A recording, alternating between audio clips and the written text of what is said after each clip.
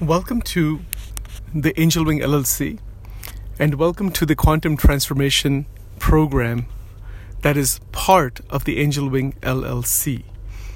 This organization is founded and led by Dr. Chaitanya Kripalu. My name is Sachin Karnik. I am the first volunteer in the Quantum Transformation Program. This recording or this talk is a contemplation on the ongoing topics in the Sunday evening dialogues.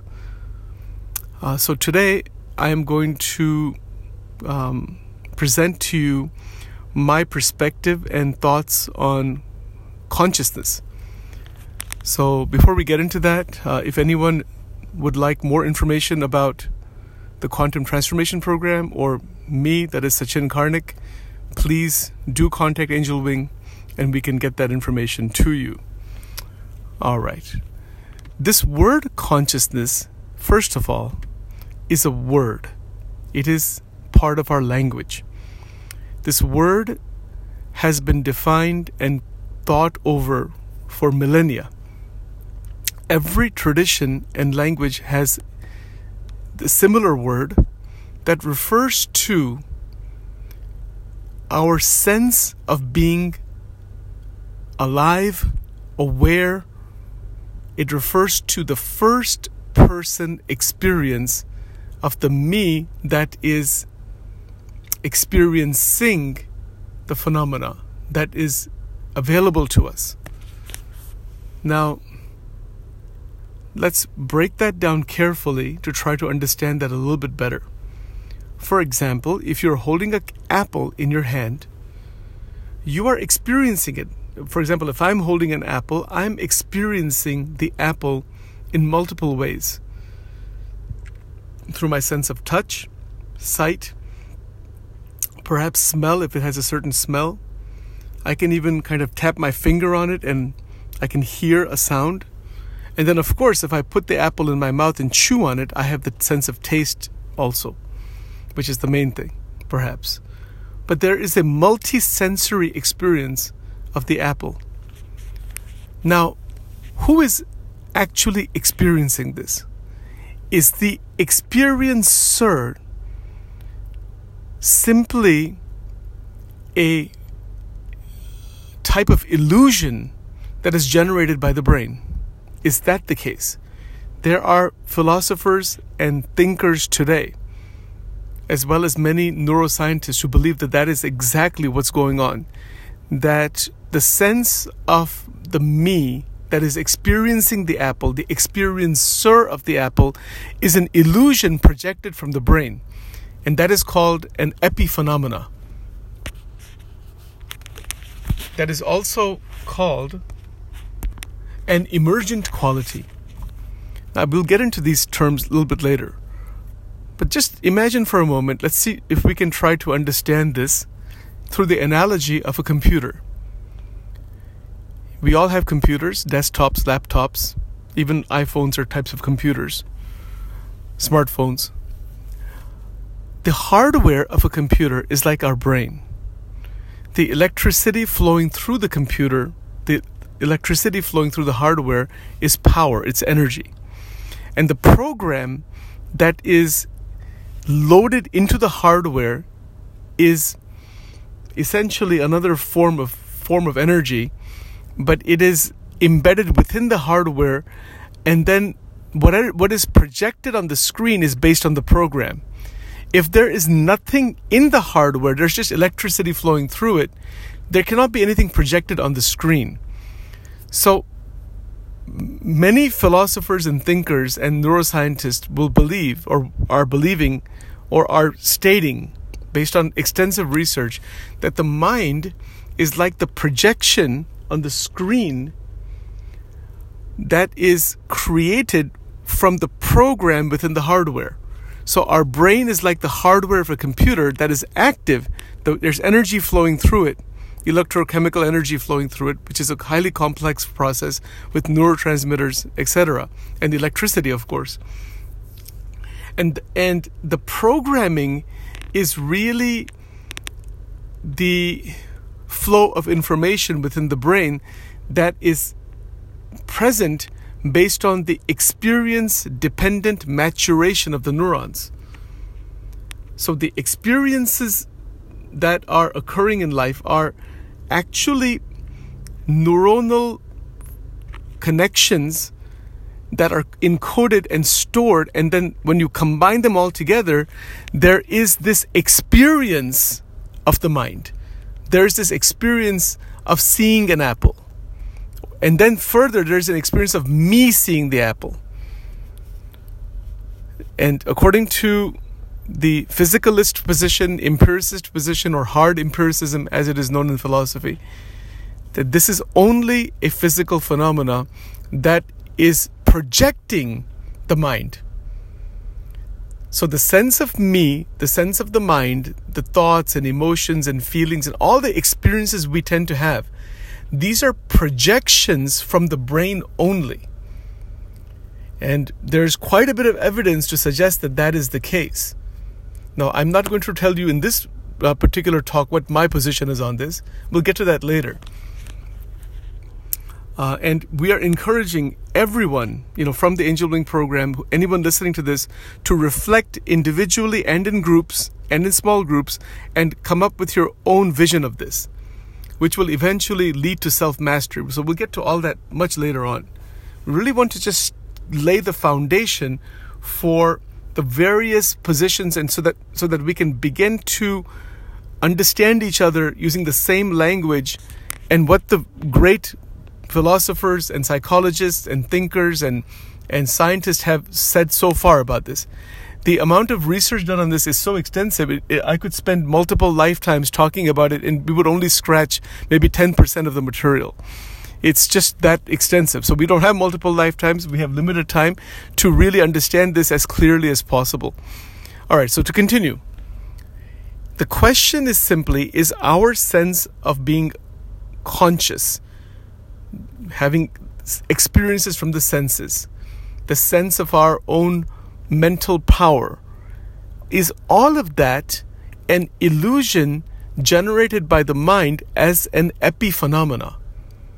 So take the computer analogy again. To understand this word epiphenomena, take the computer analogy, that when you are using PowerPoint or Microsoft Word or the internet or any program on your computer, is there actually anything there?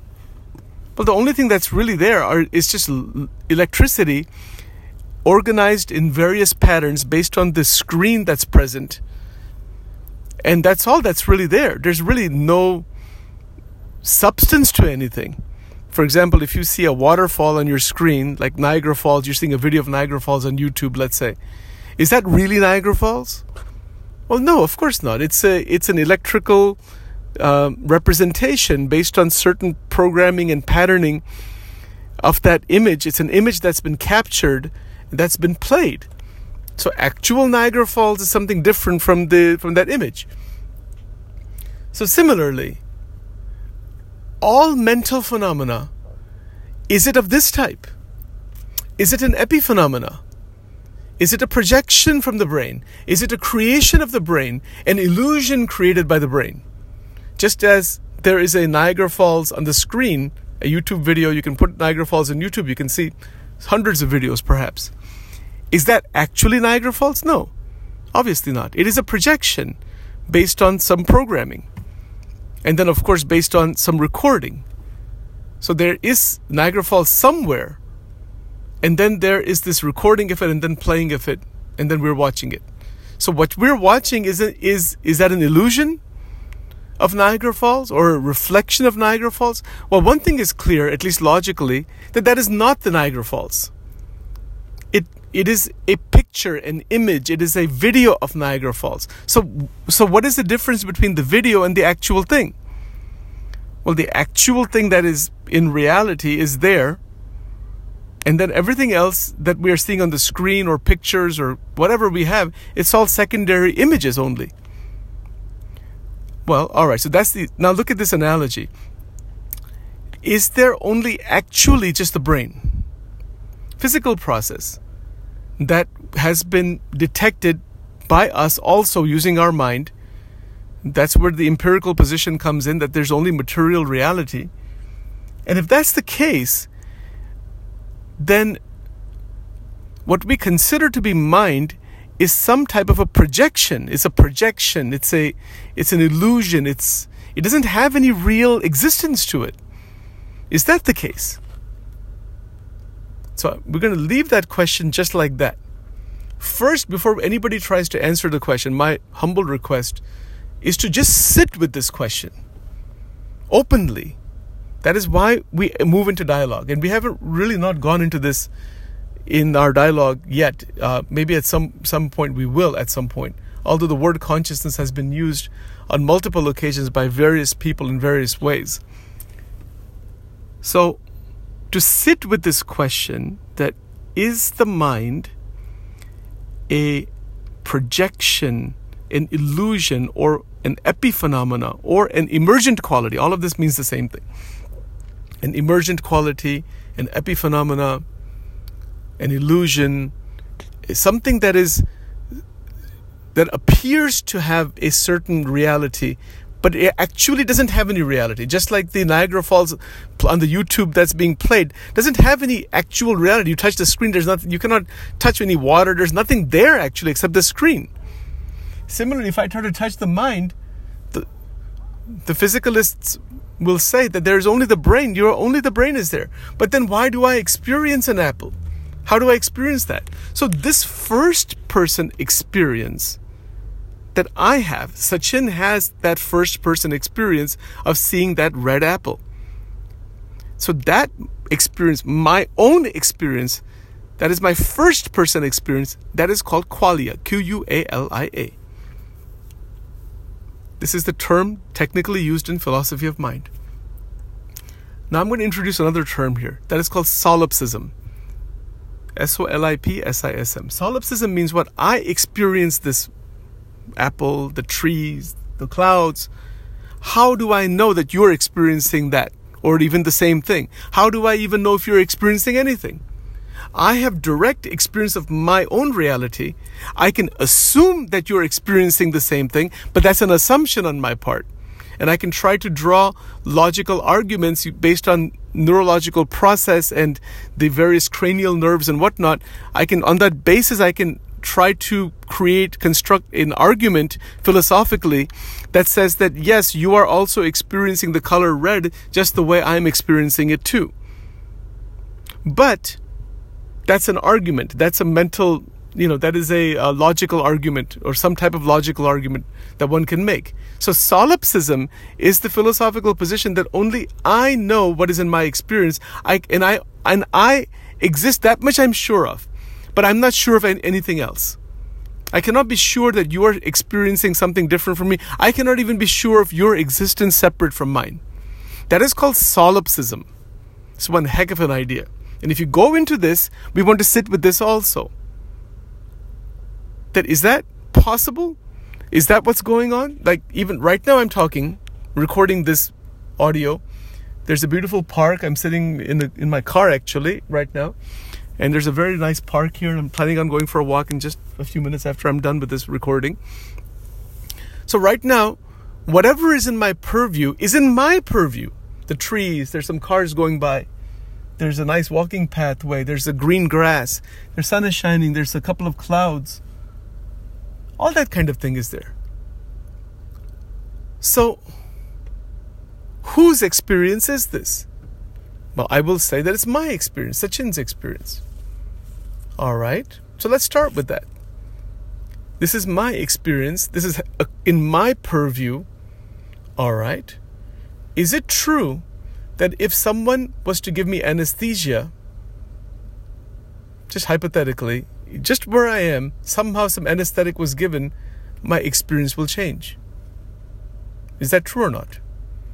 Then whatever I'm experiencing right now, the world outside, the trees, the beautiful sky, the sun, the cars, all this thing, the rocks, all of this experience will go away. And I may not have any experience under anesthesia. Or I may have some other experience, like a dream of some sort. Or some people even have out-of-body experience. Something different happens. So if I don't have this experience anymore of the world outside, does that mean that the world is still there, or is the world gone? Now, from my first person point of view, the world is not there anymore. I'm in some different frame of mind. I'm seeing something else, or I'm not seeing anything at all. There's nothing. There's just a blankness under anesthesia. But am I even aware of that blankness, or there's nothing in the blankness? There's no awareness. There's just nothingness. Is that possible? Some people have reported that, and some people have reported some unbelievable experiences under anesthesia. But the fact is, or at least we can say, I don't want to use the word fact yet, we can say that what I'm experiencing now, with my five senses being awake and being conscious of this experience of sitting in my car and sitting here, that experience changes.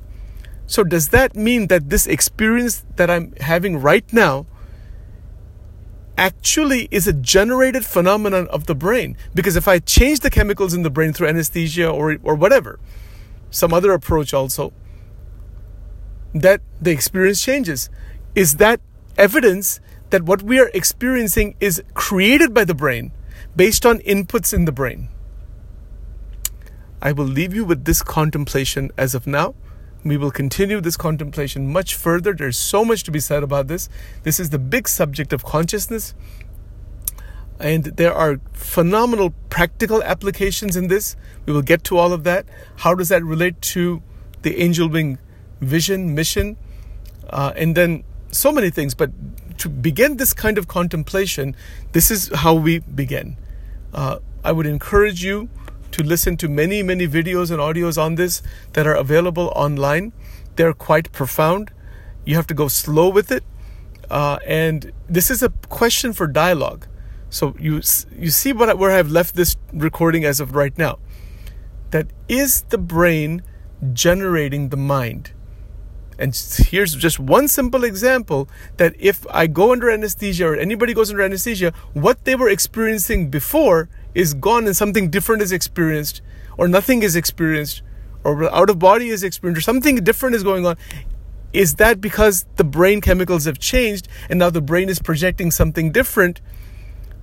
And that projection is just that. And the one who is experiencing it, the person who says, I'm experiencing this, that itself is a projection of the brain. So there's really nothing like you as such. It is just a flux. It is just a fabricated, constructed thing from the brain. Is that so? That there's no mind, there's no soul, there's nothing different from the physical process of the brain? Is that the case? What do you think? I leave you with this contemplation as of now. We will get into this in much, much more depth as we practically move through this one step at a time. All right, so thank you very much. For more information, please go to theangelwing.com. We do have Sunday evening dialogues from 7 p.m. to 8 p.m. And if anybody wants to engage in a more intricate discussion about this, please contact Angel Wing, and we can certainly set those times up also. We're planning on having some smaller groups for people who are deeply interested in these questions. Thank you very much.